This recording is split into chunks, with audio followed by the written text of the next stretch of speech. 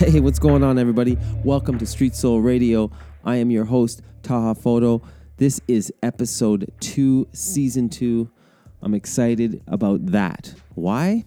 Because I'm excited about every episode I put up, because it's a new person, new knowledge, new conversation, so new vibes. Today's guest is Lissa Monet. People know her as a DJ, of course, in the city. Definitely a trailblazer, but more than that, like an entrepreneur, mentor, music A&R, just so many hats on, but they're like naturally fitting hats. And I learned that in our conversation. We talked about her mixing style being kind of like her personality, which is like chill, but also very detail oriented. If you go to her website, if you go to any of her socials, it's very thought out. That was dope for me to experience that, and that's why I wanted to speak to her for some time.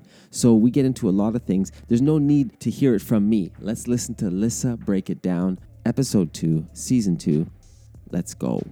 And you know, as a kid, I'd make fun of someone like, this guy doesn't know how to pronounce this. How do you not know how to like Monet? That's right. French. Not Monet. Yeah, it's not Monet. And then when you say Monet, we laugh at the person. Right. But why isn't that correct? Yeah, because it's Monet. N-E-T, net. Anyways, nobody cares, including me.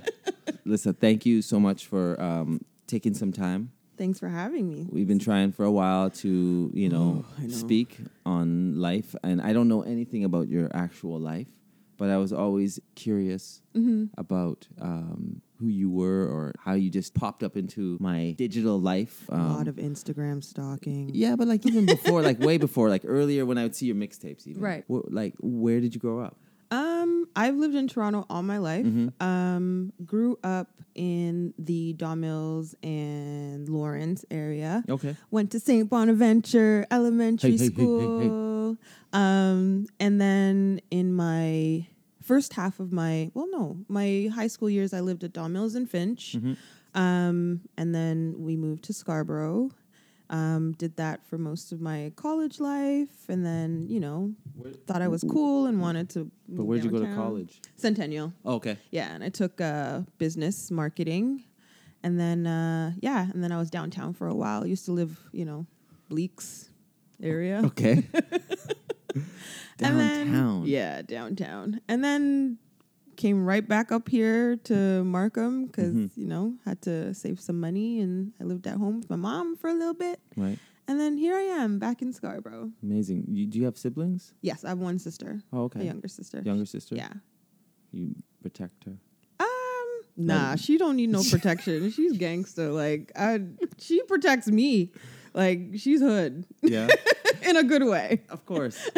So growing up, was it like, did you have an artistic household? Yeah, I guess so. Yeah, my dad played steel pan, and my mom not so much. Well, yeah, she played netball, so I guess you consider that, So I went to high school for the arts. I went to Cardinal Carter Academy from grade 8 to OAC. But hold on, now that's right away. So grade 8.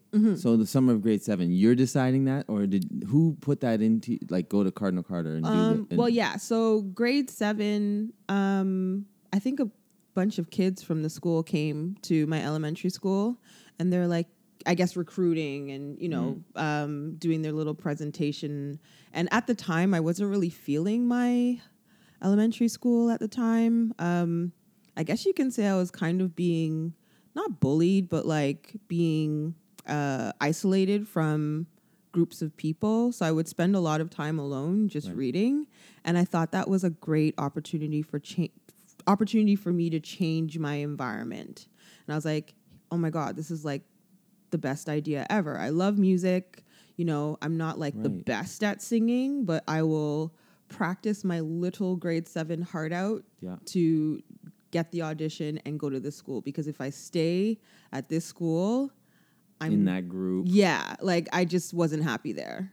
So it was a blessing that, the students from Cardinal Carter came to my school, and like that's huge. You're only 12 making those decisions in your mind, or 12, 13 years old. I think so. Like the summer of grade, I'm just thinking grade 7 to 8 is such a, it's like, it feels like, your whole world. If I don't make this decision right, yeah, I'm done. I'm done. Like, I just knew that I couldn't stay at that school anymore. I knew that I couldn't be around those people. It was very cliquish. It was very like, and there's always the one ringleader who kind of like wrangles everybody to be like, okay, our target person of the day is so and so, and we're not going to talk to her today. And like that was just so great. That was just everything grade 7 was, Yeah, that's a tough thing to navigate, but props to you, because I feel at that time for me, grade 7, grade 8, I wouldn't be as clear with my ideas or intentions. I never thought about it like that. That's obviously pretty awesome. Because I'm thinking, because you're thinking grade 8, grade 9, I want to be somewhere going towards something. Right, because grade 8 is when you usually start thinking about your high school options. That's right. And it was just a blessing for that school to start. Cardinal Carter actually started in grade 7. Okay. So I was like, had they had come the year before that, I probably would have, obviously jumped at the chance. But, it was definitely a blessing for me to make that decision. How was that first year? It was amazing. I mean, I met my best friend on the first day on the subway. Wow. And, at the time, the school was only 500 students. And it was like me and I want to say at the time 10 other black students of the 500. Oh, man. So just basically like one person. It feels like 1 out of 500. It was like me, Ashley Mackenzie Barnes also went to my school, a whole bunch of people. So, we had just had like our own little table at during lunchtime, and we happened organically. Yeah, and we just kind of like gravitate towards each other because we all had similar interests. Yeah. Parents were West Indian, and always cracking jokes about getting licks, and and like singing in the hallway, but like singing like old school R&B songs as opposed to like the like classical music that they teach us in in school. So yeah, but you felt like you were learning though, because sometimes even though theory is theory, right, it's gonna help you. Oh my God, yeah. Like I learned music theory, and in learning music theory, I started, I guess you could say, composing music for the steel band that I was playing in. So I would do steel band on Saturdays, and in learning how to read the notes on a music sheet, I then learned how to translate that into composing music for steel bands. Right. Yeah, which was super cool. That's amazing. So when you came home, parents are thinking now they're geniuses. Yeah, we told her to go.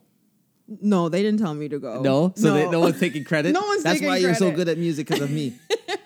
No, actually, no one's ever taken. My dad might, if you ask him, but no one was That's ever cool, like, though. Yeah. I remember the first time practicing for my audition at Cardinal Carter, and my like dad like walked in on me like singing, and I was like so embarrassed, but I was like, no, I have to go to this school. Why did he make you feel embarrassed, or you? It's just someone popping in. Yeah, and you're being yourself. And I'm just like, holding the like brush and singing Somewhere Over the Rainbow, like AKA Whitney Houston style. Yes. And like he walks in, never like just walked in and like kind of looked at me and smiled and then went upstairs. That's awesome. Yeah, it's pretty cute. I love that. So around the house, did you have any, like, I'm just thinking, influences, someone that made you feel, gave you the confidence to be more yourself, find yourself, or was there a lot of judgment in the house? That's a hard one, because it's like, growing up in a West Indian household, we didn't really talk about finding yourself. I got a lot of tough skin. A lot of my tough skin is from my mother criticizing me. Like she would say things like, "You sure you comb your head today?" Or, it's like, "You might want to go fix that, fix your shirt," or, in a very passive way. Right. So I've learned, thick skin off of like my mom's, nitpicking and criticizing and stuff like that. There was never any discussions about, how are you feeling? Where do you see yourself in 5 years? Yeah, no. None of those types of discussions ever happened in my household. It was, I guess they showed their love in other ways, basic things. Mm-hmm. roof over your head, food on the table, food in the fridge, phone privileges. And that's awesome because you're right about that. Because even the idea of, they're not saying you can't go to that school. No. And they're not saying, no, don't sing in your room. Do you know what I'm saying? Yeah. So in a way, without saying those things, they're kind of saying, do your thing. Do your thing. Yeah, exactly. Which is just another as way long as you're not like, doing other things, I'd rather you do that than, come home or call me from jail or call me, from the security place at the mall. Yeah, that's so true. Now, exterior influences, right? You're a teenager now. Oh my God. 14, 13, Now, see, 15. that I can talk about because I was a huge bookworm up until, excuse me, I want to say college, and then I had to start reading textbooks, and then I was like totally turned off from reading. Right. I remember reading books like, I remember reading a lot of Terry McMillan books, and my dad was like, "You're too young for this," and I would read them anyway. Yeah. I remember reading a book called Hip Hop America by, I can't remember, Nelson George. Nelson George, okay. Yeah, that like totally changed my life as far as like, understanding hip hop and understanding, the origins of hip hop. And I can't remember what other books I read, but I used to just read a lot of books. Yeah. Whatever books I had to read for school, I'd read them. And literally, I remember as I'm telling you this story, I remember, sitting on my couch in my living room for hours and just pop in like a John B. CD. Wow. And like just read chapters and chapters and chapters of books. And like now, if I were to like listen to John B. Cool Relax, I would remember that particular book and the storyline, and like, it's pretty intense. So he was like the jazz in the background while you're reading. Yeah. With your leg crossed. Yeah, exactly. Like curled up on the couch reading this book about some girl trying to like, find her way in Montreal, and she's got two guys fighting over her. So I'm just thinking too now, maybe nerdy is cool now in a lot of ways. I think nerdy was always cool. Right. I'm saying it like where people are, see, at the time you were just being yourself. Right. Which is amazing, but a lot of teenagers suffer from FOMO. So even if they wanted to be what you were, they just say, no, I can't. I got to find a way to hang out with other people. Right. So for you to be like at home, say a Friday night, you're a young teenager, you can't really go to the club. Yeah. But you can't, and you were cool with just being in and reading. Yeah, I didn't really feel like having to go to a friend's house to hang out or anything. Mind you, I was an only child for 9 years. Okay. So my sister didn't come around until like, I was 9 years old. So I spent a lot of time by myself. Sure. And I got really comfortable by myself, and I'm still very comfortable by myself. Sure. So yeah, like just being by myself is not an issue. That's great. So to speak, I guess. Yeah. I have 3 other siblings, and so the house is always busy. You didn't really have time to yourself. So when we finally had our own room, I thought that was incredible. Oh my God, I could imagine. And I was into music and all those same, John B. and all these artists. It was a funny time where you're finding yourself through artists that are probably older than you. Yeah. But you feel they're you're relating to them, but they're older than you. Yeah. Or they feel older than you. They feel older than you. Way older than you. Yeah, exactly. And then you hear their music years later. Yeah, and you're like, whoa, okay. I can't believe I was listening to this. I was listening to those grown lyrics. A lot of cheesy lyrics that I thought were like speaking to me. I know. Why really is that? Bad story. Well, it's bad now because of the situation, but back in the day, my mom used to send me on an Amtrak train to New York to spend time with my aunt. Okay. For March break, when March break was 2 weeks. Yeah. And I remember playing R. Kelly's 12 play on repeat. And I think that was like my sexual education. And it sounds bad now given the situation. Yeah, and what he's become. But I'm just like, I learned a lot of things about, the body, the life. Like, but also how not to treat people and how to treat people. Right. Because, and how to read people. Like, how to read. Jay-Z's Reasonable Doubt was like my Bible to learning how to be street smart. Right. Mind you, I did not really grow up. I would spend my summers in Flemington Park because my mom used to work at the rec center. So I would spend a lot of my summers and like I would do all of the after school programs there. So I hung around kids that lived in the community, but I didn't live in the community. So you had perspective. Yeah, I definitely had perspective. And, you know, just kind of like a combination of that and a combination of listening to, you know, Jay-Z's Reasonable Doubt, like put 2 and 2 together for me. And on top of that, traveling to New York, you know, in my like early teens, like, you know, almost up to like, high school days, you know, just, and then being in the city that he talks about and putting it's huge. Everything together is just like. There's something about that ride too. Like I used to take the bus all the time, but more in my 20s, I was like definitely late, a delay of experiencing all those things. So the music was there for many years before, or listening to it like in Mobb Deep and all these groups and Jay-Z before actually going to New York and experiencing where this guy lived right there. Yeah. Not over there somewhere else, right there.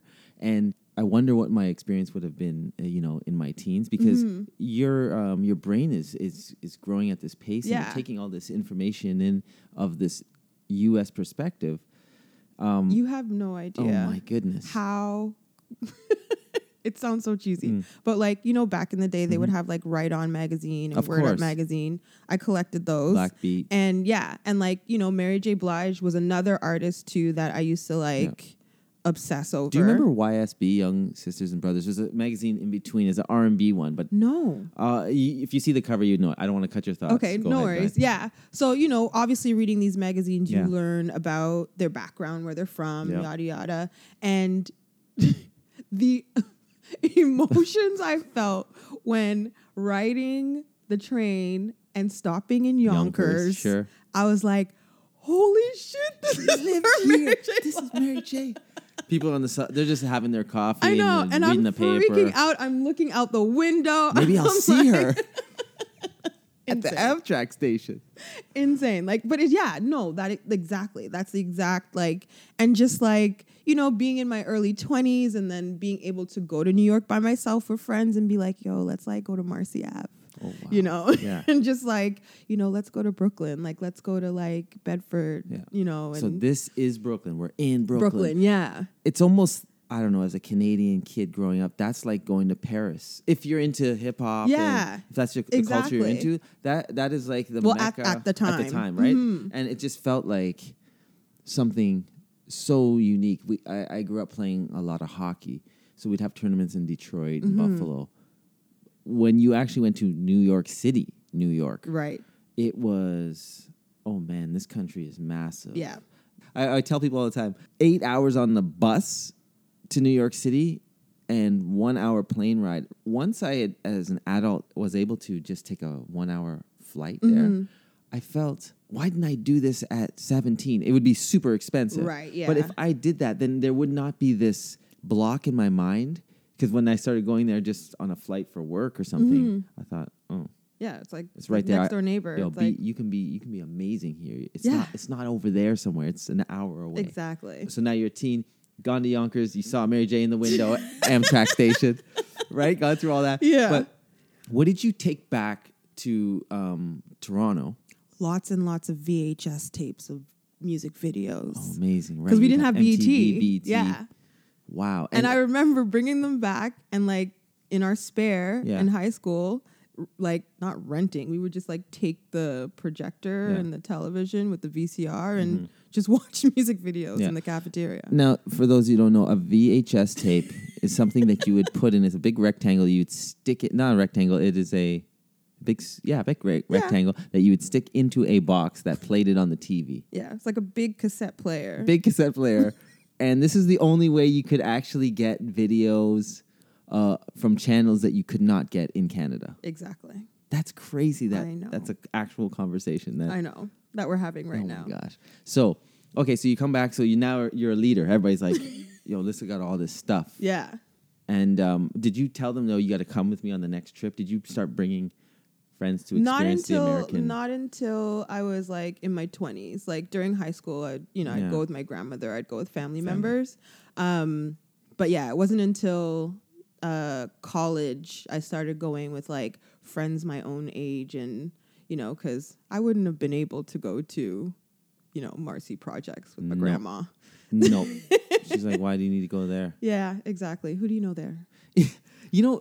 Was your experience in the States where you're blown away and everybody else is just living their life? Were you like in awe pretty much every time? Oh my God, you went? every single time. And I'm like that every single time I go to a new city. Right. I'm like, from the airport to the hotel, my head is out of the window, looking at neighborhoods, looking at like, just thinking like, how do these people live? Like, where do they go? Like, where do their kids go to school? Like, what's it like every day? Like, how much is it for rent? Like, I'm always I thinking love that. about I'm like, the same way. yeah, I'm always thinking about their way of life there. And then, Do you feel like the American experience is something that you would strive for? now? Or at that time? At that time, yeah. That's something that you wanted Oh my in your God, life? yeah. I mean, because, it was all about the American dream. Pre-internet. And all of, yeah. And yeah, definitely pre-internet. And, just the fact that you could, where I stayed, where my aunt lived, she lived in the Upper West Side in Manhattan. So we never went to like Brooklyn unless we took a day out to go and visit my other side of the family out in like in Bedford or whatever. Bedford, yeah. So, my aunt was the type of person, or still is, she's still around, who never took the subway, always took a cab, was very into the arts. I went to see my first she took me to my first musical, Sound of Music. Wow. That's everybody's favorite. Yeah. It's a classic though. And she never cooked at home. We always ate out. Like she was living. just, I knew, yeah. So She was a lawyer for CBS for like a long time, and just so I also got to see that side of New York too, like the side that I would eventually learn through music through Puff Daddy and Bad Boy. Just like driving through, driving through the streets of New York, and the lights are, lights, and like, going to clubs out there, and, and stuff like that. So I had a familiarity with that eventually when that era came around. But like, I don't even know where I'm going with this. No, but the two experiences, because I said, was it a life that you maybe aspired to when you at that age? Yes. Yeah. Yes. Especially, it was definitely a life. The life of my aunt was the life that I aspired to. That sounds like I want her life. Yeah. And I still do to this day. Like, I still want to be her when I grow up. That's and, dope. Like, she's just shown, like, and I appreciate those trips, even though I know it was like my mom sending her like annoying ass 9-year-old, 12-year-old away for 2 weeks so she can, live her best life. Yeah, yeah.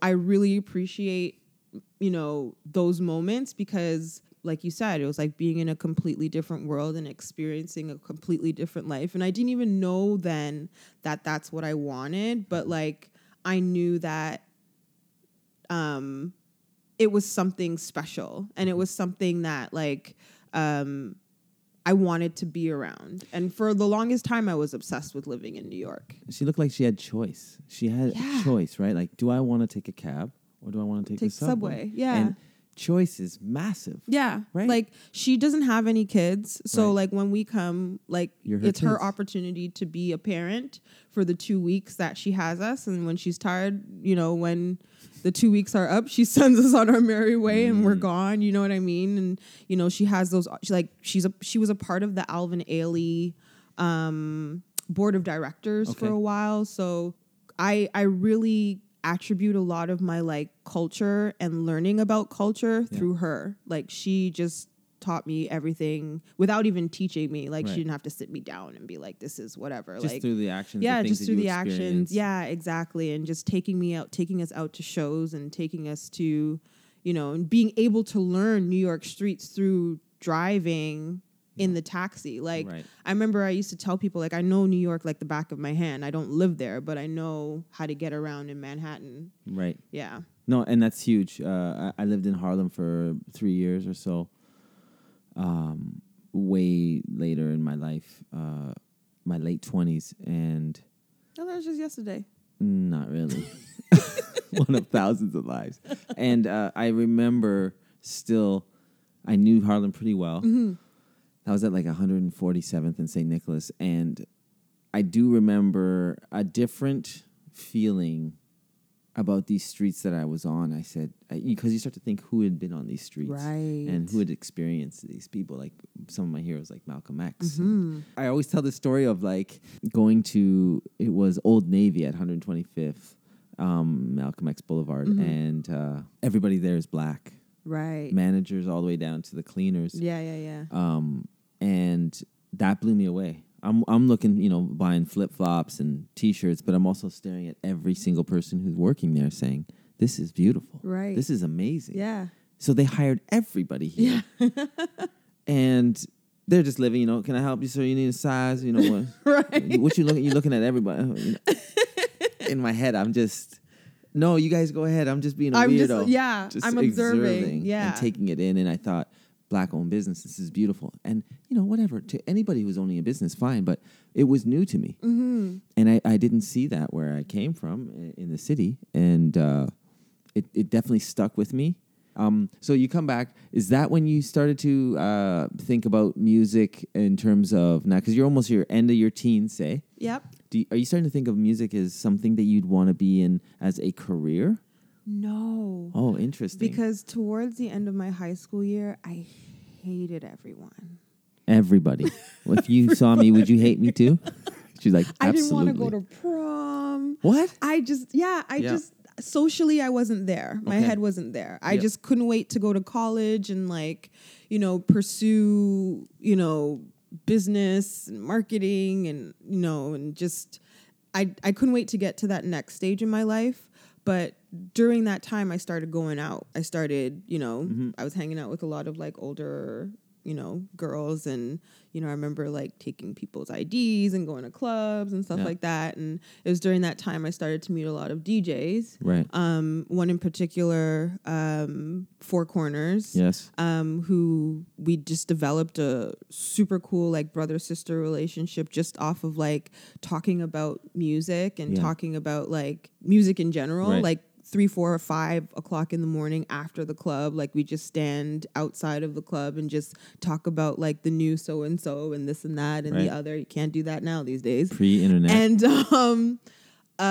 he was like, so much about music. Why don't you just become a DJ? And he was like, at the time, I think there were 2 other female DJs, Sivu Play and DJ Mel Boogie. Oh, yeah. Yeah.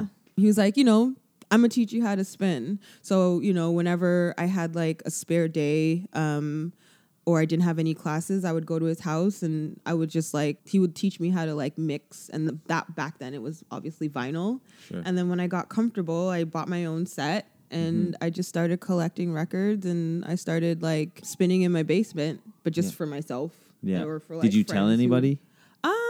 No, because I wasn't sure, If this is what you wanted to do. Yeah, if it was what I wanted to do. And you drop real money. That everybody knows.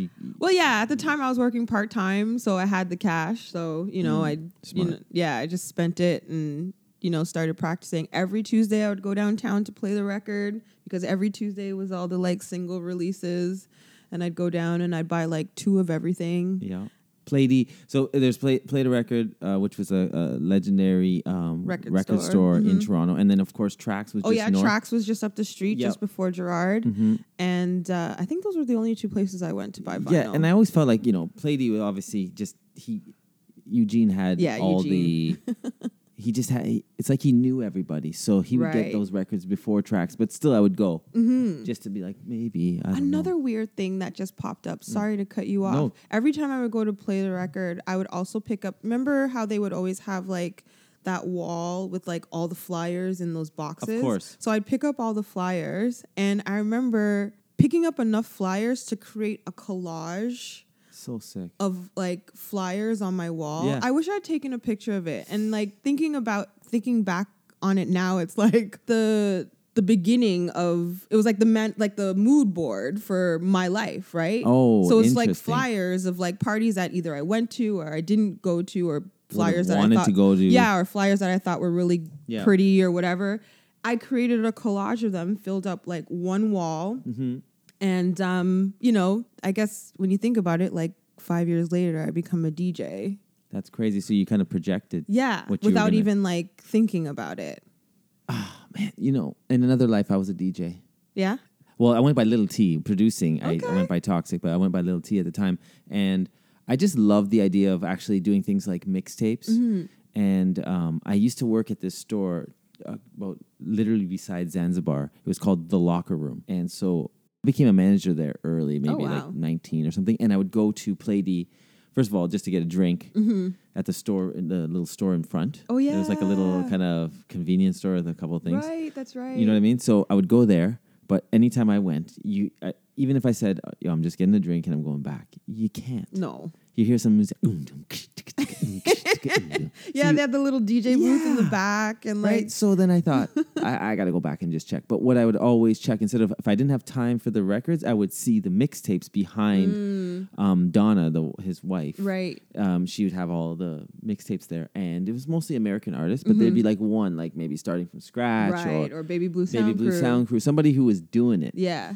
And that was like my first experience of enjoying like the cover, the intrigue of a cover. And I say that because you talked about these flyers. That was your mood board. It's also the vibe, right? Like which flyers stood out to you that made you pick them up. Exactly. And that's part of like a Wayne, like Warner going to like picking a white party over picking another party. Right. So all those things fascinated me. I said, oh, it's not just about playing at a club. What if you can't play at a club? Right. What if you don't want to play at a birthday party? What's in between? Is there something? And then you're like, oh, mixtapes. Right. Where people can still listen to your thing. So I want to know, Four Corners says to you, basically gives you the okay to like, yo, why don't you do your thing? Yeah. And from that, did you start practicing? Did you feel like, yo, I'm going to make a mixtape? Did that even come in your mind? Or you're like, No. I want to play out there? No. I was just like, I'm happy organizing my records in my basement according to BPM from like 85 to 105. Wow, you were nerdy even in that. That's amazing, but you were nerdy. That's dope, though. Yeah, I would play them and like, guesstimate the BPM and like put them exactly where I thought that they would be. And it wasn't like until like maybe 2 years into DJing in my basement, Kirk called me and was like, I'm starting a Thursday night and I want you to open for me. Wow. So I was like, okay. So and what's crazy was that where the club that he was doing his residency at literally was across the street from my house in Malvern. It was called Sandoz. It was like Shepherd. Sandoz, yeah, sure. Yeah, Shepherd and I don't know. People from Malvern would know where Sandoz is. Sandoz. Yes. And like that became like such a legendary Thursday night. We had like Dr. J, Lindo P, even Scratch came and like, threw down a set. And I think during that time was when, you hear the term DJ fraternity. Like I think that's when, that kind of all started because we were all like, putting each other on and like, like Kirk is a hip hop guy, but, he's bringing someone like a Lindo P or a Dr. J on. And because we live in a community in Malvern where it's very diverse in the sense that, yes, it's mainly a black community, but you've got black people whose parents are from the Caribbean, and, who may listen to hip hop like during the day and then, listen to soca on Sundays or soca on, reggae on, Saturdays or what have you. So it kind of like bonded us in the sense like, to this day, I still go out and support and talk to Dr. J, go out and, support Jester and, all these guys who I believe raised me as a DJ. Like I would go to parties that they would spin and, study them. And I love your style of DJing. It's like, it's kind of actually like your personality. Yeah. And that nerdy? No. Nerdy we've definitely established. But I mean, there's some calmness to it and confidence. Oh. And it's like, don't worry, I got this. This next track, trust me on this one. Interesting. So it's very calm, but it's like also, I know what you need to hear. Right. Super confident. Yeah. So am I even close to that? No, like that's like crazy spot on. Is that it? Like, yeah, like I never make mixtapes. I never try to make a mixtape where, you're going to hear the song on the radio or you're going to like, you're going to hear this song on another mixtape or, another 50,000 mixtapes by other DJs. That's like I try to find songs that where I try to be the Shazam DJ. So anytime I DJ, I always like I always feel good when someone comes up to me and says, "Oh my God, what song is that?" Or like they're like holding their phone and they're Shazamming. Because it's like it's an opportunity for them to discover new music that I've found. And if I didn't find it and didn't play it, you would have never discovered it. That's so dope. It's like basically the B-sides, the undiscovered tracks on an album that people pass or that are unreleased that are still dope. Yeah, that are still dope. Like, why is it in the just mix? Slip through the cracks because of all the other like stuff we're pushing this. Yeah, or all the other stuff that like we're so accustomed to. You know when, for example, there's like one artist and they've had like hits for years, and as soon as they drop another song, it's like it's just instinctive to like add that to your collection 100%. Because it's just it's tried and true. It's proven. They've never disappointed you. Yada yada yada. But mind you, there's like thousands of other artists who are just as good and on that level who just may have never been discovered and just need that, you know. Yeah, just be put in, like slid into the mix. Yeah. And you build the confidence and then you're known for that. It kind of talks about your personality. Like maybe when you're working with other people, you're like, I know you got talent. That's why I'm working with you. Right. Or I see that you potential in you is huge, and I'm going to give you a shot. So now you're there. All your influences, or a lot of them, are male.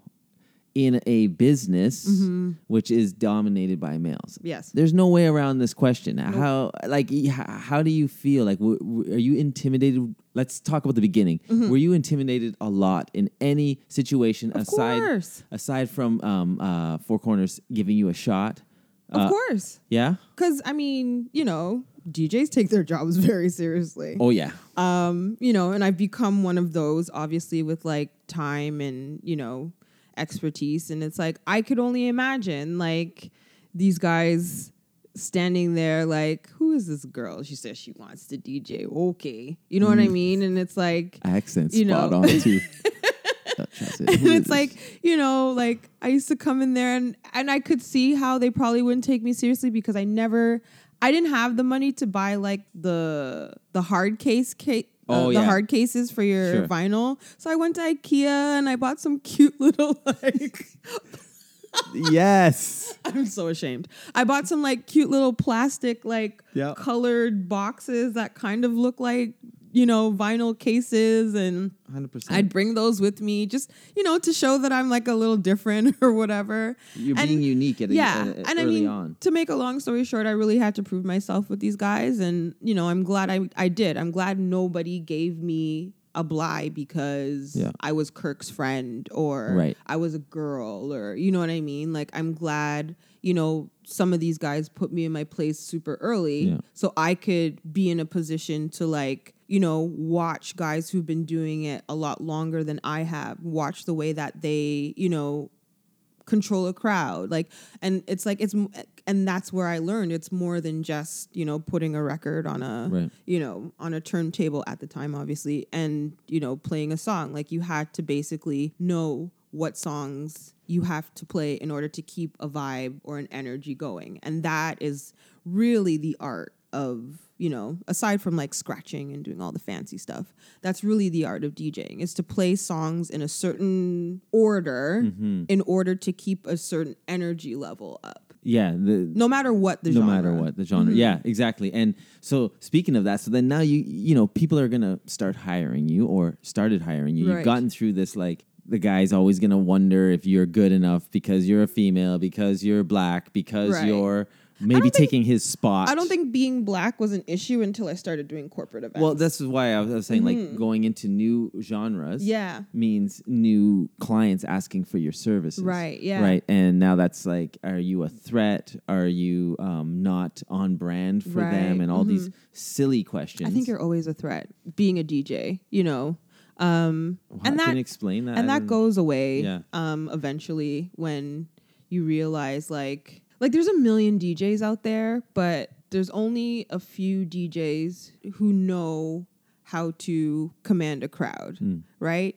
Anybody can be a DJ, especially now. The technology allows anybody to load up a million songs onto your laptop and hit play and, you know, half-ass mix a song. Sure. But it's like actually the art like what I was talking about before, Absolutely. like the knowing certain songs to play, knowing when to take a chance and play a song, you know, not knowing what the outcome is going to be, Right. and then recover from that very, very, very, very quickly. Yeah. If it doesn't work out. Give us an example. Oh, I'll give you an example. I think it was Bear Gal. I can't remember. That Drake track with DJ Khaled came out. Yeah. I know which one you're talking about. Bounce that and like, whoa. Yeah, it was like Bounce that and like, whoa. was that a summer thing? I can't remember. I can't remember the name of the song. It's so bad. There you go. It's self-explanatory. But when I first heard it, I thought it was going to be a bop. Like, I thought it was going to be a banger, like Sure, a summer banger. And I remember playing, because it had that like Miami bounce. And I felt like at the time, you know, Toronto was in a place where we were open to different like sounds and genres underneath the like hip hop R&B umbrella. And like, so I played it. It was like flatline. And I was like, no, this is like the best song ever. What are you guys dealing with? And then I can't remember what song I had to, I can't remember what song I played after that. But I don't even think I got to the chorus. I just like. You like, gone. Yeah. Cause like and it was clear. You saw the energy go from like 9 to like 4.5. Yeah. And then I was like, crap, I have to bring it at least back to like a 7. Yeah, and then pretending like I was just testing you guys. I'm just making sure you knew that I didn't like this. Just making sure you knew that I knew that that I knew the song. But it's amazing you still remember I thought that it would have been, I thought that it would have been, I really thought that song, I can't even remember for the life of me the name of the song. But that's cool. Someone's on the podcast listening, yelling the name, and we can't hear them. I know. So just calm down, everybody, please. Bounce that shit like, whoa. I already know. Bounce that shit like, whoa. And the beat was like it was definitely that Miami vibe. Yeah. And maybe it just didn't, we're like, no, that's not us. We're not waiting for it. Oh, Child's Play. There we go. Oh my God. Holy. So listen. Anyway. So you remember these lessons, right? And you know what's kind of cool about that? And it happens with photography too. There's a moment where you're humbled. Yeah. Exactly. Just remember that, you're good at what you do.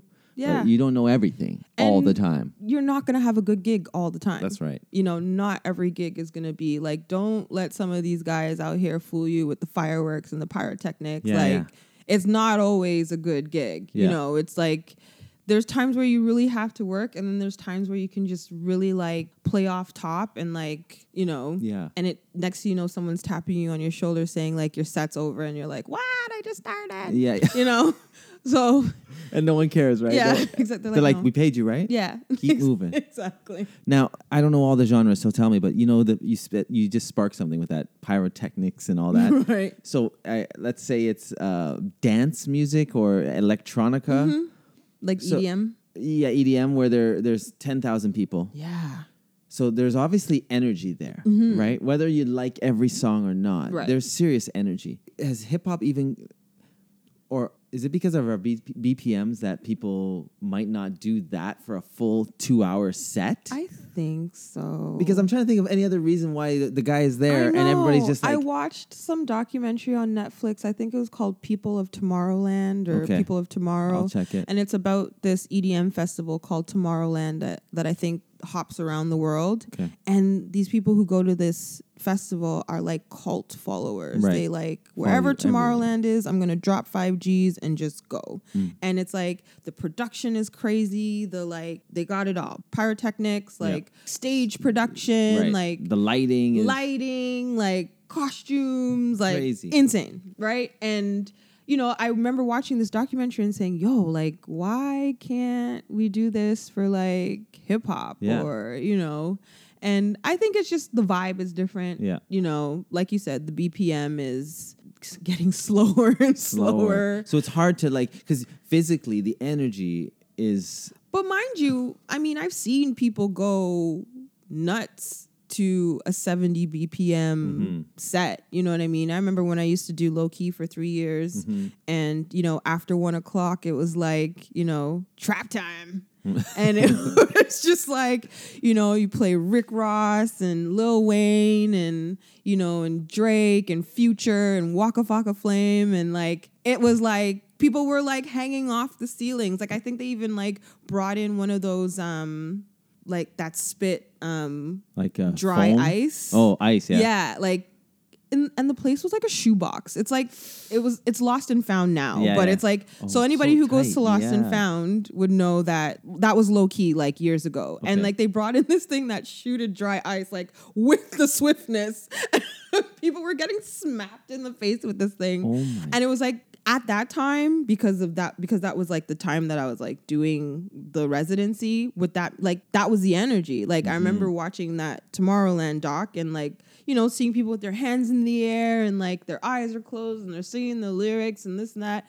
And it's like, I've seen that happen for Yes. hip hop music. I think it's just a different approach, a different, maybe? a different vibe or a different approach. But I wouldn't be, I know there's festivals where they're now incorporating, you know, hip hop acts. Like I think Migos is doing Veld this year. Yeah, I saw the and like posters. Future did Veld last year or something like that. So I mean, I would love to go and see the reaction for Migos in an environment like that. Yeah. You know what's interesting? I'm just thinking now, maybe it has a lot to do with music with lyrics and music with more sounds. The production. Yeah. Yeah, for sure. Because, you know, now it's just about you and the beat and like a couple samples that they put in those EDM songs. But you're just connecting with the music, and as opposed to, oh, I like Migos, that's why I'm liking this song. Right. Do you know what I mean? Because a feeling physically is if it's just a beat playing, that's why people are losing their mind. They're just like, I feel these drums.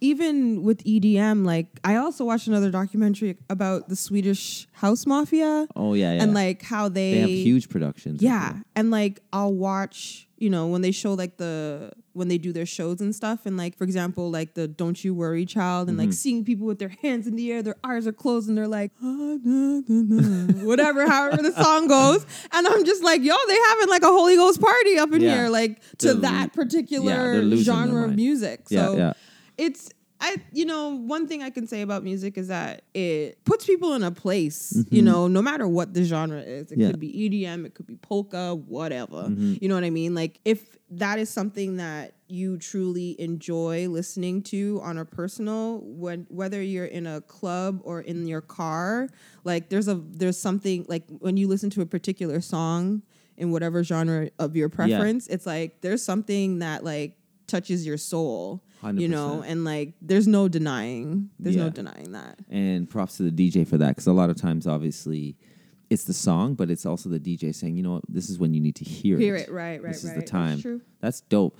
What about your big break? Like, well, at the time I was working for MySpace Canada. Okay. That's not funny. It's like MySpace was huge it was huge at the time. But I laugh about it because it was like it was so long ago, and I don't even know if I think MySpace still exists. It does. Do you do this at least once a year? No.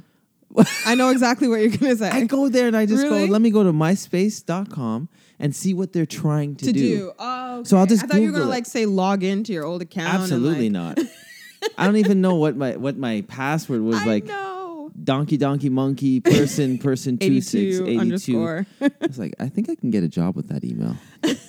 No. Yeah.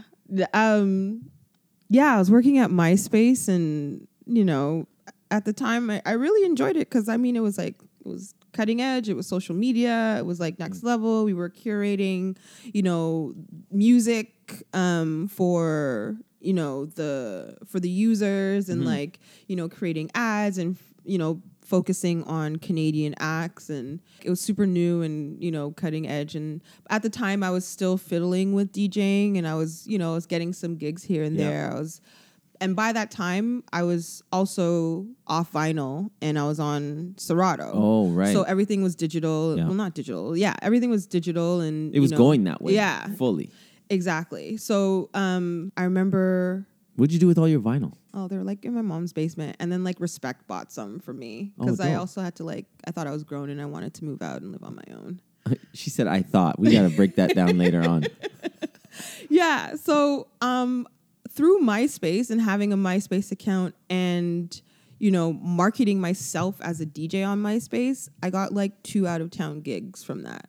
So Amazing. my first out-of-town gig was in Dallas, Texas. It was like some old school roller jam. That's sick. Hipster party where we all wore neon and like spandex. You were hype. You didn't go to sleep the night before. No, I didn't. It was kind of scary because I'm traveling to this place by myself. Like I don't know the promoters like all that well, but we built a rapport online and stuff like that. And then like my second out of town gig was in LA, and that was when I decided to quit my job at MySpace. You get the LA bug and you're like, oh my God, I can do this. I don't need MySpace. Especially in Canada. I came right back and I quit my job and I was like, you know what, I'm gonna focus on doing this full time. And I mean, I think at the time I was like 23. Yeah. I was like super young and had no idea where my next check was coming from. And I just started hustling and, trying to get like residencies and, other gigs to just kind of like supplement that. Was it tough? Salary. Was it tough? Oh my God, yeah. Yeah. Thank God I was like, I was living downtown with my grandmother at the time. Your grandmother is so lit to be living downtown. Well, she lived in Bleecker. She moved there in like the 60s. Wow. So she saw it she saw it go from what it was to what it is, and she told me stories all the time. Dope. So, at least I had like that kind of cushion. But it was still tough because, living downtown is not the easiest financially. Yeah, 100%. Even right now, it's actually insane. Yeah. So you had that doubt kick in then a bit? Oh, for sure. About DJing or about the music business or all of the above? Yeah, all of the above. It just kind of hits you like a ton of bricks and you're just like, what the hell am I doing? Like, especially growing up where your parents are like, go to school, get a job, and then whatever else, as long as you have a job. I tell this story all the time. My first like 3 or 4 years, maybe 5 years of DJing, my mom would send me job postings all the time. Oh, look, Scotiabank is hiring. Oh, look, so-and-so is hiring. You, right? Oh, look, the government is hiring. Man. So I tell that story all the time. And it's like, I could have easily, fallen into that not trap, but like I could have fallen into that and gotten a regular job and, but I decided that this is something that I wanted to do. At the time, there was no other female DJs in Toronto. That's insane. Yeah, like I think at the time, Sivu Play had moved to Vegas and was like doing a residency in Vegas. Wow. And, Mel Boogie had a radio show and stuff like that. So, I was like, okay, I think I can like, dominate the clubs and she was so kind, Mel. I remember her she had at the time a record pool. Oh yeah. I remember that. Yeah, and I can't remember the name. I've lost the name, and she's probably saying it's just da da da. She was so kind and very always pushing. Because clearly that you're a female and you're DJing, and there's not that many other females, but still pushing towards what she wanted to do. Right. So. Yeah, so you were doubting yourself a lot. Now, so what was the closest thing, if it wasn't DJing, that you wanted to do? Well, at the time, a really, really good friend of mine, Big C, had a company called Offshoot. Mm-hmm. And at the time, they were a streetwear distribution company. Mm-hmm. So I'd work there part-time just to kind of like pay the bills. Yeah. And through Big C was how I got my position as marketing consultant for Sony Music Canada. Okay. So, that also helped too as well. Yeah. Keep that little cushion going. Mm-hmm. So, I definitely, not to say that DJing, if I had just focused, because there's so many DJs out there who just DJ and don't need to have like, don't need to have like a part-time job or a second income coming They in. just like Kirk, I know, is just a DJ and he travels and he's like super successful and you know what I mean? So, but for me, I think it was because of my love for music and my love for the business of music that I decided to dabble in different things simultaneously. Right. Because I always thought DJs are A&Rs, right? Yeah. I mean, like you're listening to something, and even if that record comes out, and an A&R is like artists and repertoire, they kind of oversee projects or suggest collaborations or push the artist to do certain things, whatever. Just for those who might not know, but also you're hearing what's working for a certain artist, Right. like from album to album, single to single, and saying like, if this person would just do this Yeah. and work with these people, yeah. this would work. What is up? Obviously, someone saw that, like, you know, you're consulting with a label, Yeah. and they're giving you those opportunities. Did you feel really confident and comfortable in that position? No. Why? I don't know. Lissa? For the first 2 years, I had no idea what the hell I was doing. First of all, learning the major label culture is like a 2-year process on its own. I wasn't in the office every day, so it took me a longer time to understand the dynamics of working for a major label. So that was a little bit of a hurdle, but once I kind of had an understanding, it was like really easy to just like brainstorm and get ideas in there and make certain suggestions, what might work, what may not work according to like the landscape that we're in. Right.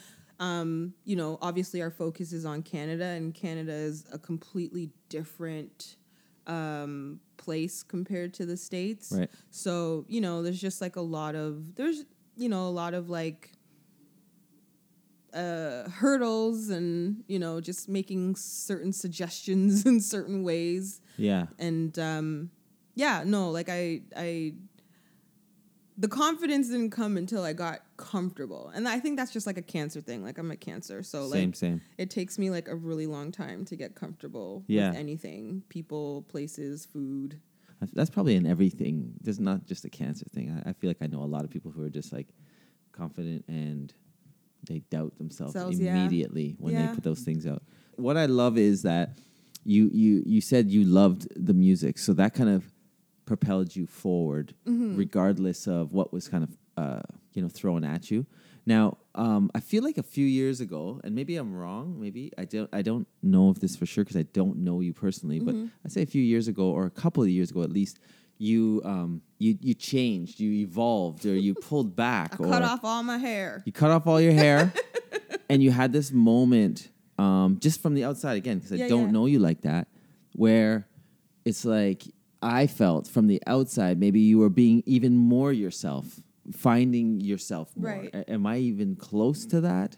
Yeah. Yeah? I think so. I think for me, finding myself has been like a lifelong. Same. You know, a lifelong quest. Because I saw you at like an event, and then a few weeks later, I saw you at another event, and it must have been like at a literal transition point. You were working at some, like I see you at some events, some work events. And I was like, yo, what's going on? I never get to talk. And I also, going back to the DJ days, I'm like, don't bother this person. When they're spinning. Hey, so, what do you like? Coffee or tea? Or I what know. Kind of tea? It's like I always point at my headphones like, I can't hear you. So, but I literally saw this change, and it was obviously longer than just one event to another. Right. But what was some of that process, and do you feel like you're understanding more of what you want to do going forward? Yeah, I think it was a combination of a lot of things. It was just like the change in, our social environment, mixed with, me getting older. Yeah. And, realizing that, there's certain things I will and will not tolerate anymore. Absolutely. So, on top of like my change in, what's it called? My attitude, or maybe that's not the right word to use, but like there was also a shift as far as like the type of music that I liked as well. Right. So yeah, a lot of things were happening at the same time as far as like, interest shifting and, realizing things and, coming to... But it wasn't anything like major. Like nothing major in my life happened where it doesn't have had to, like a but Britney Spears moment. Yeah. Like, decided like people, when I cut my hair, everybody's like, "Oh my God, what's wrong? Is everything okay?" Yeah. And I'm like, "Nah, I'm cool. I just felt like it's a change. I wanted to change. I didn't want to spend 3 hours on my hair anymore. I wanted to take those 3 hours and use it, put it to use somewhere else. Yes. You know what I mean? So, yeah, that it wasn't anything like super crazy. I think there was just like, I think it was a combination of all of those things, like just getting older and, that's growth too, right? Yeah. # growth, yo. I'm seeing you at all these events, and I thought that was a little phony after a while on my half of, yo, what's going on? Yeah, hey, how you doing? All right, I'll see you later. I'm interested in talking to you, but it's never going to happen. So I was like, I got to pursue these people because they're in my city. Right. You know, you can pretend like they're over there somewhere or they're over there doing their thing. But we all have stories. We all are talented in our own ways, and we're all having these like paths that are crossing. Yep. But we don't really know who these people are. Exactly. And that gets weird in the creative space. For sure. You're seeing them all the time physically, and then you're seeing them all the time on social media. It's like, and then it's like, you know, and then you may have the opportunity to work with them, and then you know, there things may or may not happen, and signals get crossed, communication sucks, 100%. And you know, and then you got to see them. Then the cycle starts. You see them all over again at another event. Yeah. So it's like, it's like a never-ending show. Yeah, and you have to. I feel. I speak for myself. I had to make that effort because I wanted to make sure that I'm speaking to people that I wanted to speak to. Right. Because I have a billion questions, but I don't want to take up your entire day. I thought about, is it Lux Life? Yes. So can you tell everybody just a little bit about that? Because I want to understand how it came to be. And then what's like its purpose. So Lux Life Sound is a all-female DJ agency. And basically me and my business partner, Cleo, we place female DJs at corporate events. And, you know, we're no different than any other DJ agency. I mean, except for the fact that our whole roster is female. That's dope. It came up really, really easy. I was getting booked for a lot of gigs, and a lot of the inquiries I was getting fell on the same days. Yes. Like, it's like, you know, I'd get like 3 inquiries for like June 16th. And it's like, what is it about June 16th that everybody wants to have an event? And it was like, I would just like give them or pass them on to other DJs. Yeah. And I was like, you got to make a business out of this. Yeah, I'm like, this seems like something that I can make a business out of. And then it turned into, I want to be able to place female DJs at events that, number one, are safe. Yes. And number two, where they are getting the money they're worth. Yeah, their worth and the money that they deserve for the work that they're providing. Because obviously coming up in this game, it's a weird thing with DJs. We don't talk about salary. We don't talk about how much another DJ makes. Right. Like 5 DJs could be working one party and not one person would know what the other DJ made that night. That's crazy. Yeah. Which, I mean, it's the same as like, you know, yeah, 9 in a to way. 5 You're right. workforce. You're right. You don't you're really right. talk to the person, the cubicle beside you and say, yo, so what are they paying you over there? What are they paying you over here? Start judging Yeah, people. exactly. So, you know, it's one of those things where it's like, but I know what it's like to be on the opposite end of that, in the sense that, you know, you've been working your ass off for a promoter for years to find out that they've been paying you like next to nothing compared to another DJ who just kind of came on or whatever the case is, right? And then there's, you know, typical, I talk about this stuff all the time, but like promoters not paying you and not paying you on time, and, you know, but that kind of lives in the club world. Yeah. Corporate, it's like, oh, no, it's not. It's contracts and business. Yeah, it's contracts and, you know, but at the same time, it's also educating the client on, you know, like a client may come and say, we need a DJ to spin for like 12 hours and like, you know, blah, blah, blah. And it's like, okay, well, that person needs breaks every 3 hours. Yep. That person needs to take a lunch break, and having to explain like sound and the importance of sound and the importance of having sound for a specific type of room. Wow. And yeah. So it's a lot more complex than just like putting a DJ at an event, and also making sure that the type of event that we're hired for, the right DJ, you know, spins, you know, so it's more than just placing a female DJ and paying them, you know, the right. Your name's on the line still, right? That too. Right? Yeah. Do you feel like you, so how do you handpick these people? Well, it started with my close circle of like female DJ friends. At the time, it was DJ Steph Honey, who I had met actually at a gig that I had double booked myself on. And very professional. She came. Yeah, I know. So very professional. I hate when it that happens. Chill.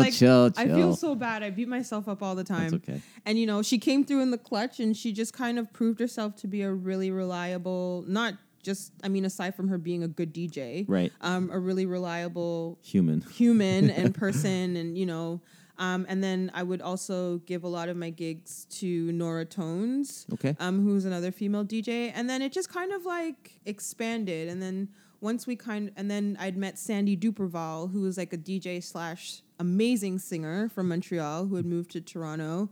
And from there, just kind of like grown. So I think right now we're at like, we have like 8 or 9 That's amazing. girls on our roster. Yeah.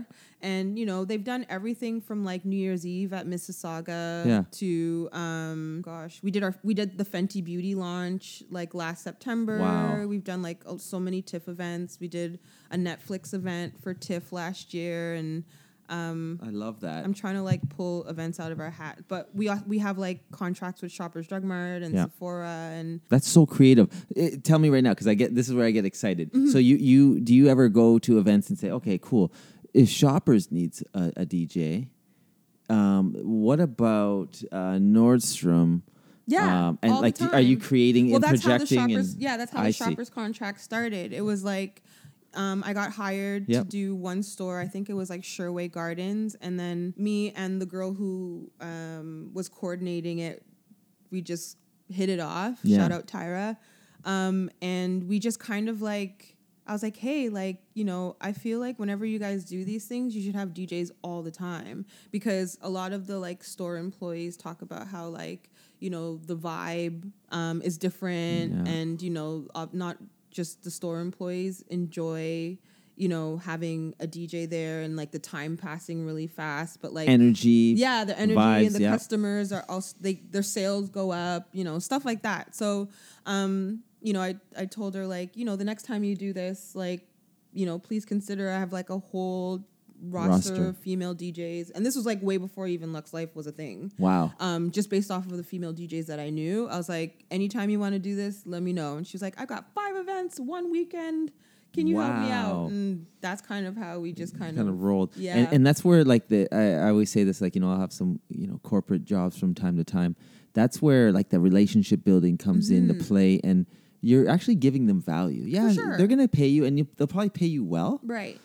Because they're a big company that have a big budget. They usually waste on weird things. Right. So why not, tap in and give them value, but also get compensated? Totally. That's so dope. Yeah. So do you have any partners, or are you just your own? It's your own thing. Is that, I mean, like Lux Life in terms of like the admin side or the business side of it? No, it's just me and Cleo. Okay. I handle all the bookkeeping got it. and the accounting. Yep. And Cleo she liaisons with all the clients and makes sure the girls are where they're supposed to be at all times. Absolutely. Yeah. That's huge. And so the feedback's been great, like in terms of like from the clients? Yeah, feedback's been amazing.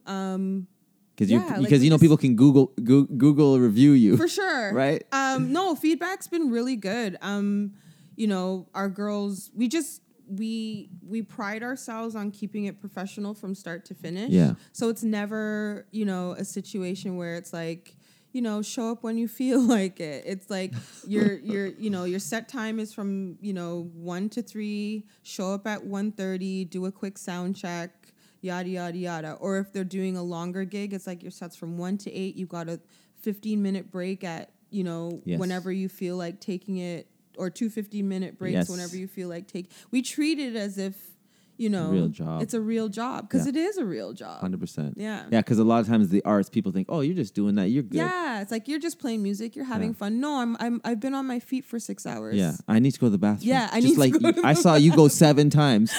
I ain't gone once. Exactly. Yeah, exactly. All right, that's awesome. So this is like the evolution of Lissa Monet. Like you have, I guess so. you get like your own gigs, right? And then you have this business, which is empowering your community, right? Which is just so needed, and that's where the good of social media works, right? Where you can like kind of stock a DJ in a good way to say, you know what, maybe we'll put her on the roster. Right. I've been watching what she does. And then the bad of social media is like, we're always on it. We're doing it too much. Do you feel like you have found balance for yourself on social? No. No? You're still working on it too? I think it's so ingrained in, I've been doing social media since 1990.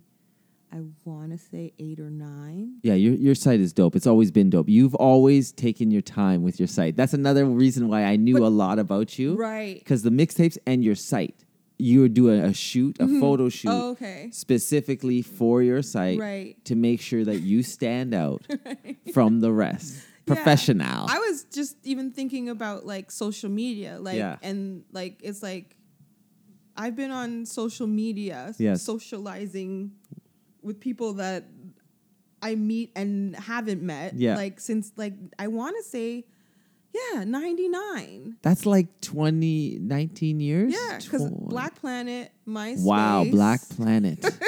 I gotta Google that tomorrow. Black Planet, MySpace. I was on High Five for like a teensy weensy bit, but I didn't like it. Yeah. I was slow to adopt to Facebook, Same. but eventually Facebook, Twitter, Instagram, here we are. You know what I mean? Like it's so ingrained in who I am. Yeah. And you read a lot of articles about, people who socialize on social media and what that means for them and how they're really lonely inside and this and that. Well, don't knock it. Maybe they are. Maybe they are. But I mean, at the same time, it's like you also have to consider the people who have been on it since the beginning of time. Maybe it's just part of their DNA. Yeah, Maybe it's just part of... Sure, you could be on there 19 years and you're 19 years, like, well, not 19 years old, but like you could have started at 10 or 11. Right. Like you could have started at an age where all you know is to be online. Right, exactly. I get it. Yeah, exactly. for sure. I am fortunate enough to see the best of both worlds. Like I know what it's like. Like my grandmother had a rotary phone, and then when I was growing up, we had like the Vista phone with the call display. You know what I mean? Like I've been fortunate to see the evolution of all of this stuff. Whereas what I do really worry about are the kids who will never know what it's like to be offline. Yeah, be offline. So, personal growth there is going to be tough, but it feels like because of social media, you know that there's an option to log off. Yes. So, yes, there's a problem. Like a lot of people are on too much, but at least now there's other people, and you're seeing this more where even myself, when I'm teaching photography, I also try to do a lot of offline events and do more of that. Yeah. Because you're just telling people, you know what? It's actually about just hanging out. Yeah. And speaking and getting better at their personality skills, like how to talk and engage with people. So there is some learning there to do, but it's tough to get off because a lot of it has to do with the money that you're making on social media. And how you brand yourself. That's right. And how you market yourself and how you attract new clients and new customers to bring in income. So yeah, it's a hard line to walk because, on one hand it's like you can go on social, like for example, like I remember watching the Facebook Live broadcast of the Philando Castile murder. Oh my goodness. And like, because obviously the first thing you do, some people, not everybody, is they wake up in the morning and like the morning paper, they check their socials. And I remember that being the first thing seeing waking up in the morning. And that shook me because it was just like, number one, didn't expect it. Number two, like, is this what social media has come to in the sense that, is this what's happening in the world? And, and it's one of those things where it's just like, I'm grateful for it because it's allowed me to see what's happening on such a real level and to be affected by it in a way that makes me want to change how I interact with either, other people and, even just down to like treating people, not to say that I've never treated people with respect, but just treating like the saying, treat people the way you want to be treated. Yeah. Like literally means so much more to me after, seeing stories or reading stories about, Sandra Bland and like Philando, and Trayvon Martin. I was very affected by that whole situation too. Just even though the situations are beyond our control as far as like Eric Garner, same time. That affected me a lot. But it's just like now we got to start doing better, and now we got to start treating each other better. Yeah, we've seen the bad and the ugly online. Yeah. Don't just hashtag it and dip. And that's what I was saying about, and because I would question myself as to, am I a photographer that is going to be at a public rally and be like a social documentarian? I don't think so. Right. I used to beat myself up about that and say, like, I'm not just trying to work with brands and like that can't just, that's so superficial. Come on, Taha, what are you doing? But then I said, no, I can teach people about photography, and when they come and see me in person, I will help them with life stuff. Right. By meeting them in person and talking to them and saying, hey, so we want to be a photographer. So what are you doing to take those steps? Right. I feel like I'm helping my communities like this. Right. And that's what you can do in the space that you're in. Yes. You know, and I think that's one of the things that we have to realize is that, you know, crazy things are happening all over the world. Yes. We've got certain people as presidents. Yeah. We still have the police brutality situation happening both here in our own city and in, you know, in the States. We are currently dealing with a gun violence, you know, problem. Not currently. I mean, that's been happening. It's coming for to years light too. a lot. Right. Yeah. Always seems to come to light in the summertime, Sure. which is interesting to me. But anyways, as I digress, like, just like there's a lot of things happening in our world right now. And it's like, I may not be able to do anything about gun violence specifically, but I know how to communicate with someone to make them feel like they don't have to resort to violence. Yeah. Or, you know, just talk to somebody in a way that makes them feel like they're valued as a person, so they don't have to think that they have to, you know, get violent. That's right. in any shape or form. Right. You know, especially working in the nightclub industry for a long time and being in situations where bottles are being thrown. I was going to and say, like, how do you put those records on and you know someone's going to throw a bottle right after you play it? it's crazy. It's, you know, I've Yeah. been in so many like crazy situations where, you know, fights are about to break out, and I've noticed that, and it's not just because I'm a female, because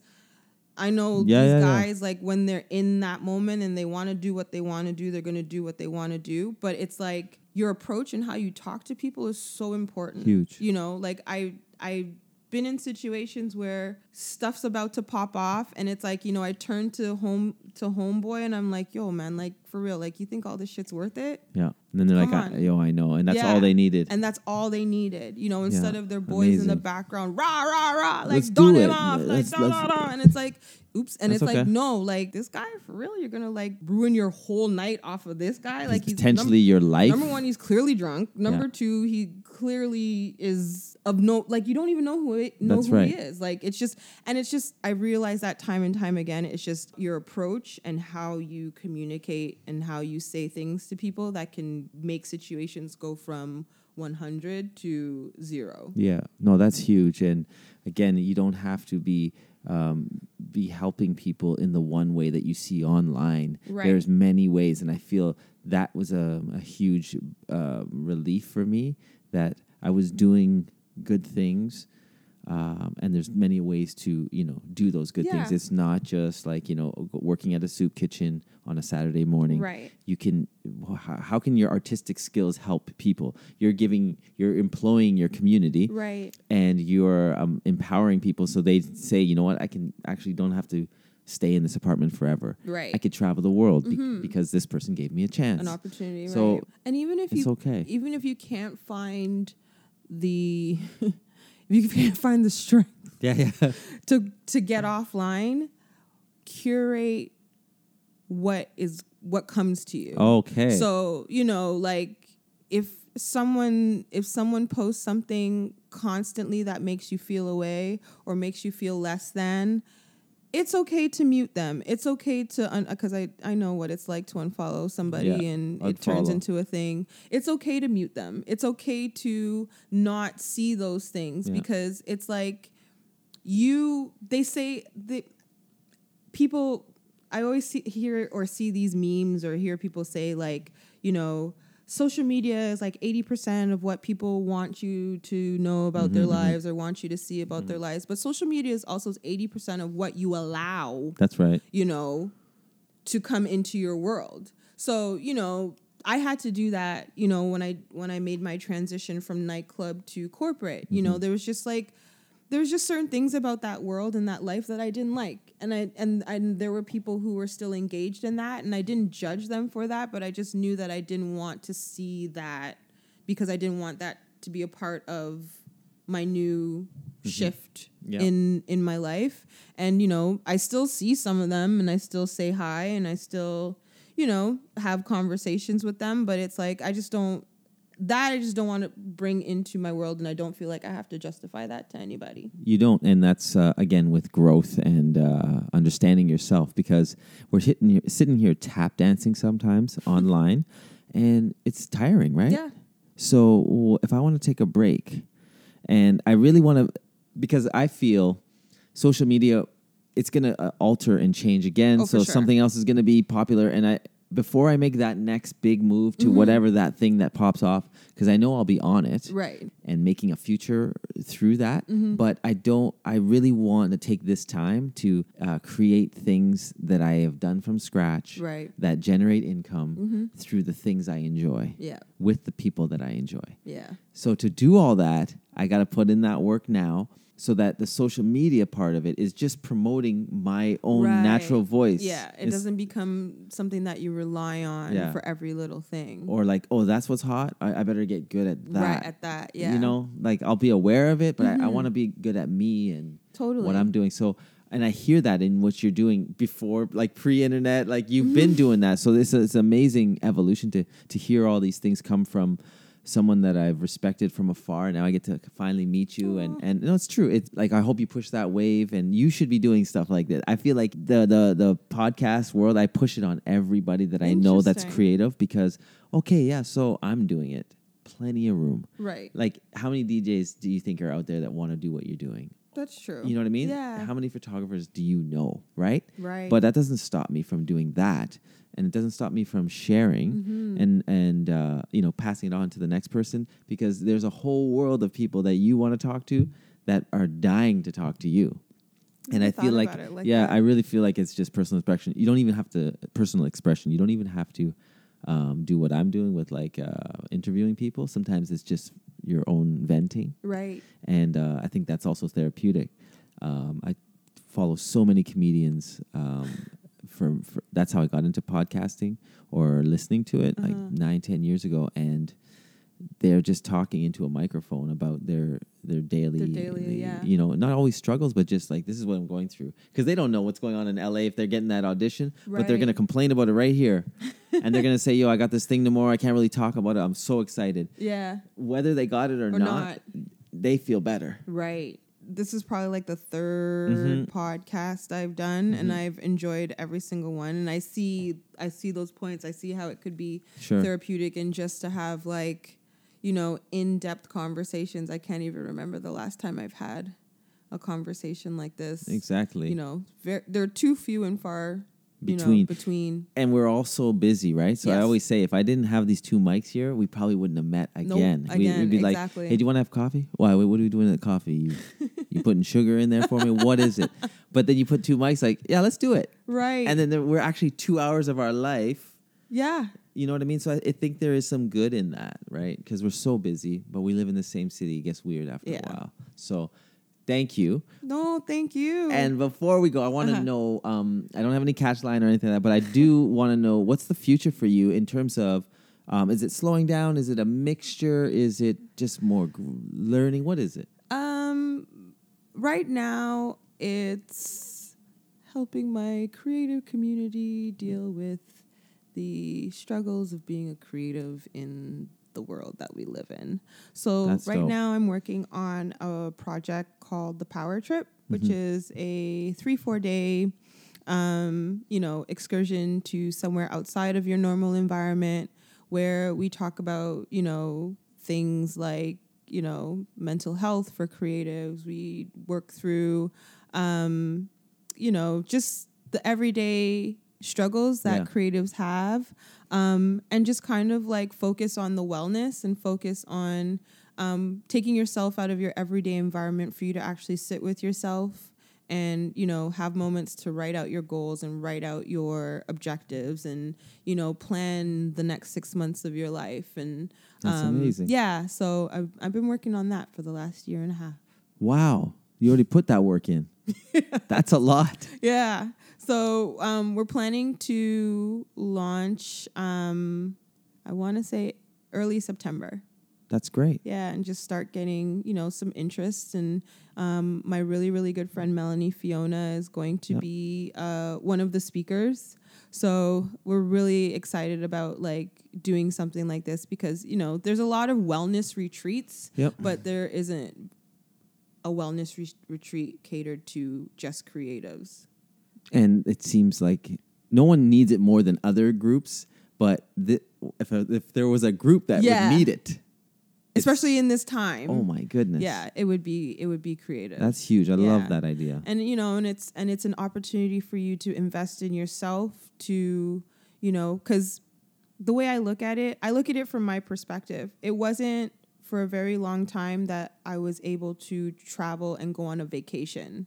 You know, because I was always concerned or struggling to get that check to pay the bills, right? And it's not until, like, I started saying to myself, you know what, like, the bills will always be there. I got to take myself out of sometimes a toxic environment so I can, I guess, either reset or recalibrate myself or, you know, just kind of see things from a different perspective. So I'm going to invest and spend the money and spend the $600 to hop on a plane and go to Mexico or go to wherever. The sun so somewhere. So I can just, you know, sit, whether I want to be beachfront or whether I want to be poolside or whether I just want to be in my room, just be with myself with a pen and a piece of paper and write out all the things that I want to do. Because sometimes when you are in it, it's hard to do that because you're caught up in the day-to-day of, you know, how do I stay afloat? How do I, you know, gain more business? And how do I, you know, not even how do I, that is what I'm doing. I'm trying to stay afloat. I'm gaining more business. I'm, you know, on social media. I'm this and that and the other. And it's like, there really isn't any time to sit and just be with yourself as a creative and check in and be like, hey, how am I doing as a person? You know, am I okay? Was I okay with that gig that I did 2 months ago? You know, it didn't feel good, but I did it anyway because I know I needed the check. But there's no moment to, like, sit with yourself and be like reassess, how did I really assess. feel about doing that gig? Or how did I really feel about doing that, you know, that partnership or whatever? So that way you can know going forward whether those are the things that you want to continue doing or whether you want to go in a different direction to find other things to bring into your world. We don't have that time because we are accounts receivable, we are secretary, we are treasurer, we are bookkeeper, we are marketing, we are branding, and there's no time to sit and do the what do they do when you're a customer service representative? Like every 6 months you sit with your manager. It's called my wife. No, what's it called? It's called a evaluation. Evaluation. Yes. Yeah, we don't have the quarterly time. Evaluation, we don't have the time to do the quarterly evaluation. Yeah, it's so not coming. This is the opportunity for the Power Trip is an opportunity for creatives to do their yearly or quarterly evaluation. That's huge. Because you'll drop money. Like I always say this.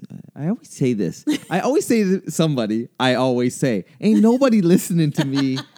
I always say, like, I've been on stage with this speech. I always say. Like I always say. Anyways, I feel I'm always saying this to myself, but you're never, like, nobody is watching you like you think they are. Yeah. So take the time, be selective.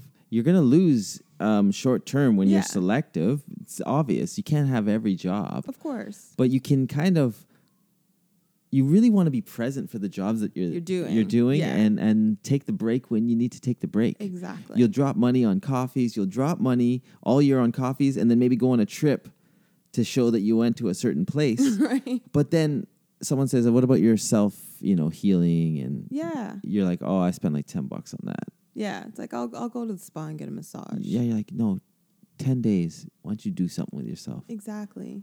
It's huge. You're right. It's like we so need it, and and it puts us. I find personally that when I travel and I'm not, and I'm on a plane for however long with no internet, right. That's like, first of all, it's my opportunity to flip and read a book. Yes. Or read a magazine. You were an original reader. Yeah, exactly. That was your thing. And then, when I'm away and I have those down times when I'm by myself, it's my opportunity to, just think. Yes. I don't have to think about anything specific. I just need to think. And chill.